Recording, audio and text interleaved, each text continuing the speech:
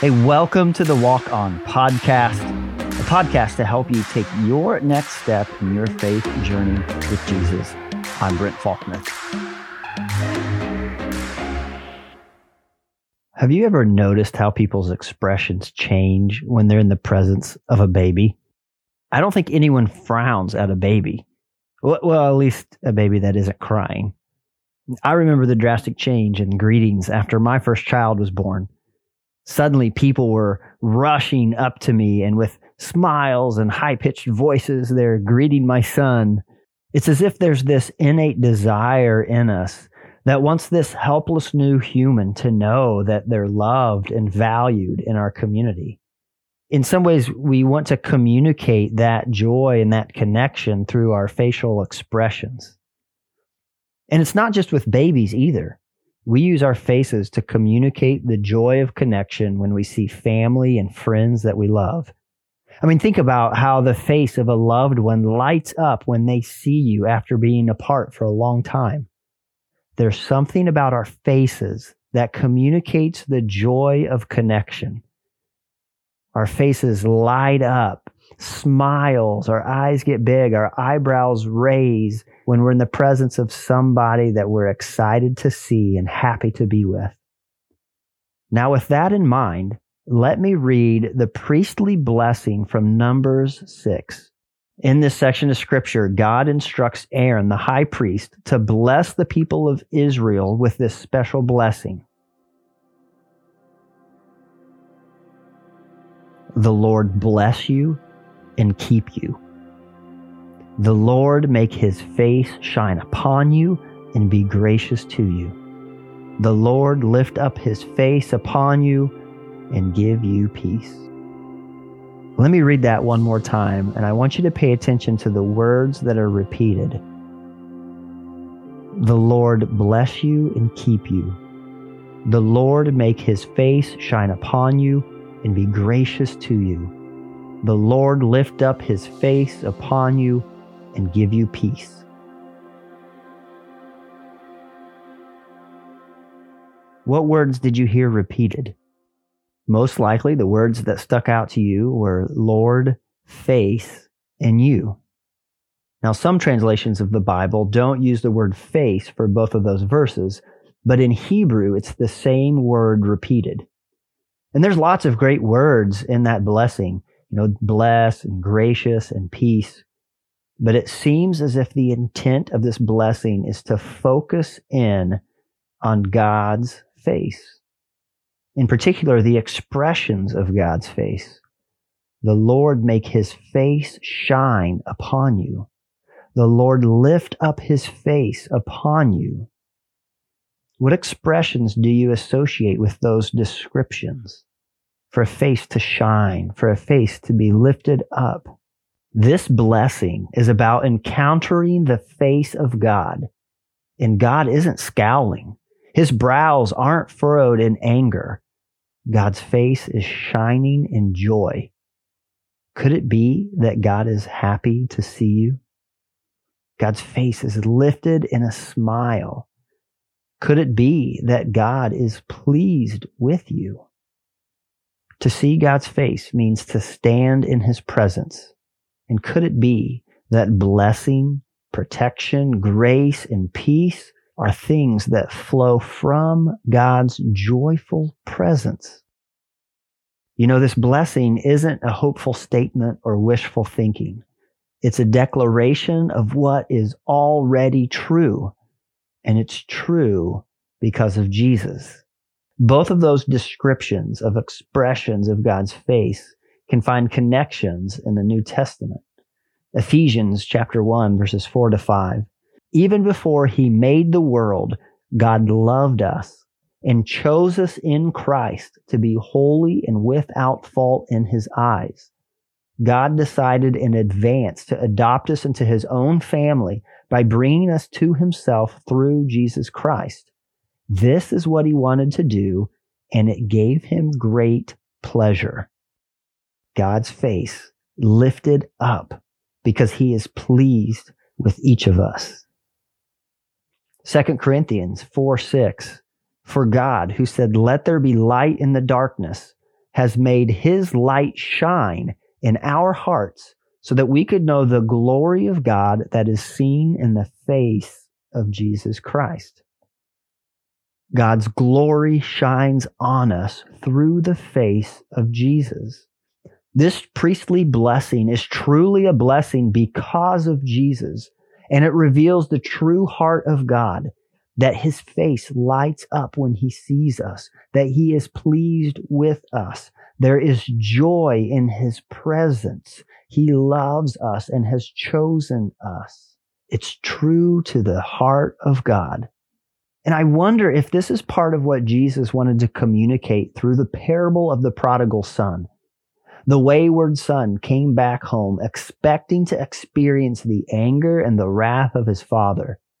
But instead, he meets his father running towards him, arms open, ready for a loving embrace. Friends, you can go through life thinking God is angry, disappointed, or disgusted with you. You can let your shame and your failures pull you away from God's heart. But if you view God in those terms, I believe you are missing it. God's glory shines on us through the face of Jesus. God blesses, keeps, gives grace, and gives peace to you every day. God loves you. God wants you to be in his presence. God smiles upon you, and he is pleased in you. Because of what Jesus has done for each of us, God does not see us in our failures, in our mistakes. Instead, he looks at us with love and compassion.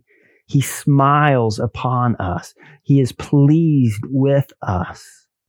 And the reality of this priestly blessing, which is used as benedictions at the closing of services and put into song and read and prayed, the truth of it finds its fulfillment in Jesus. It's not wishful thinking or a hopeful prayer. It is a declaration of the reality of how God sees each of us. And I invite you to enter a moment of imaginative prayer as we ponder the truth of this blessing. So take a few deep breaths to focus your heart and your mind.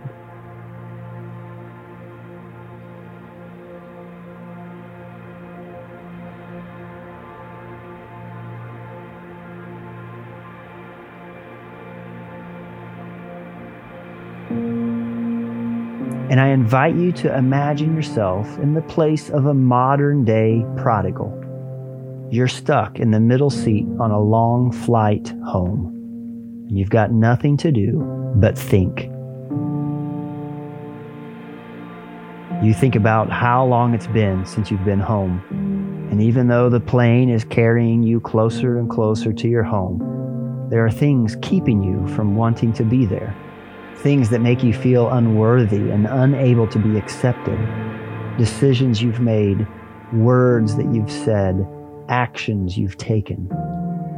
What are some of those things for you? Take a moment to name the things that make you feel unworthy of love.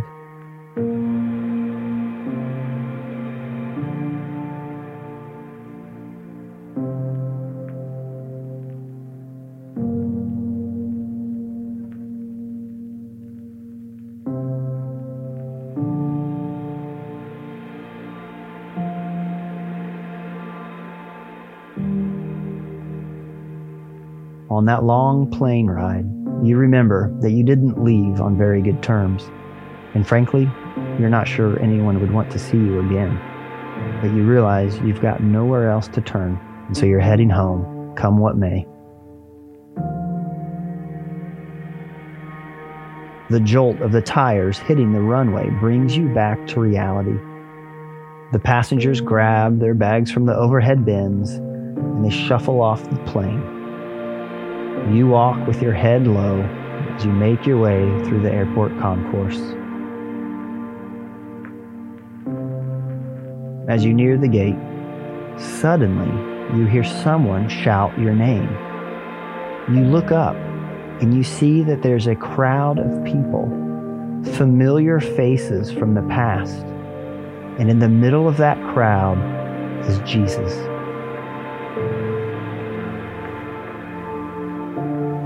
In the confusion of the moment, you stop walking and stand still, unsure of what to do and what this moment means.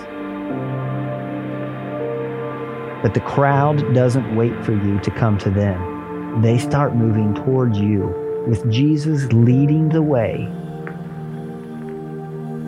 As Jesus approaches, you see his face, bright, full of joy, with a big smile. And he wraps you in his arms as others join around in a group hug.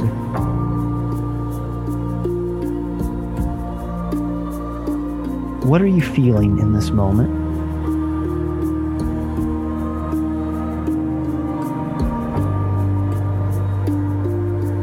This moment has caught you completely off guard. You don't know what to say. You're not even sure that you deserve this. But there's something about the presence of Jesus, and there's something about the expression on his face that melts your feelings of failure and shame away. This is better than anything you could have expected. May the Lord bless you and keep you. May the Lord make his face shine upon you and be gracious to you.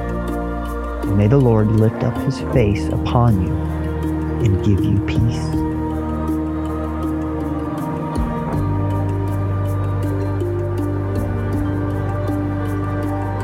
Thanks so much for listening to this episode.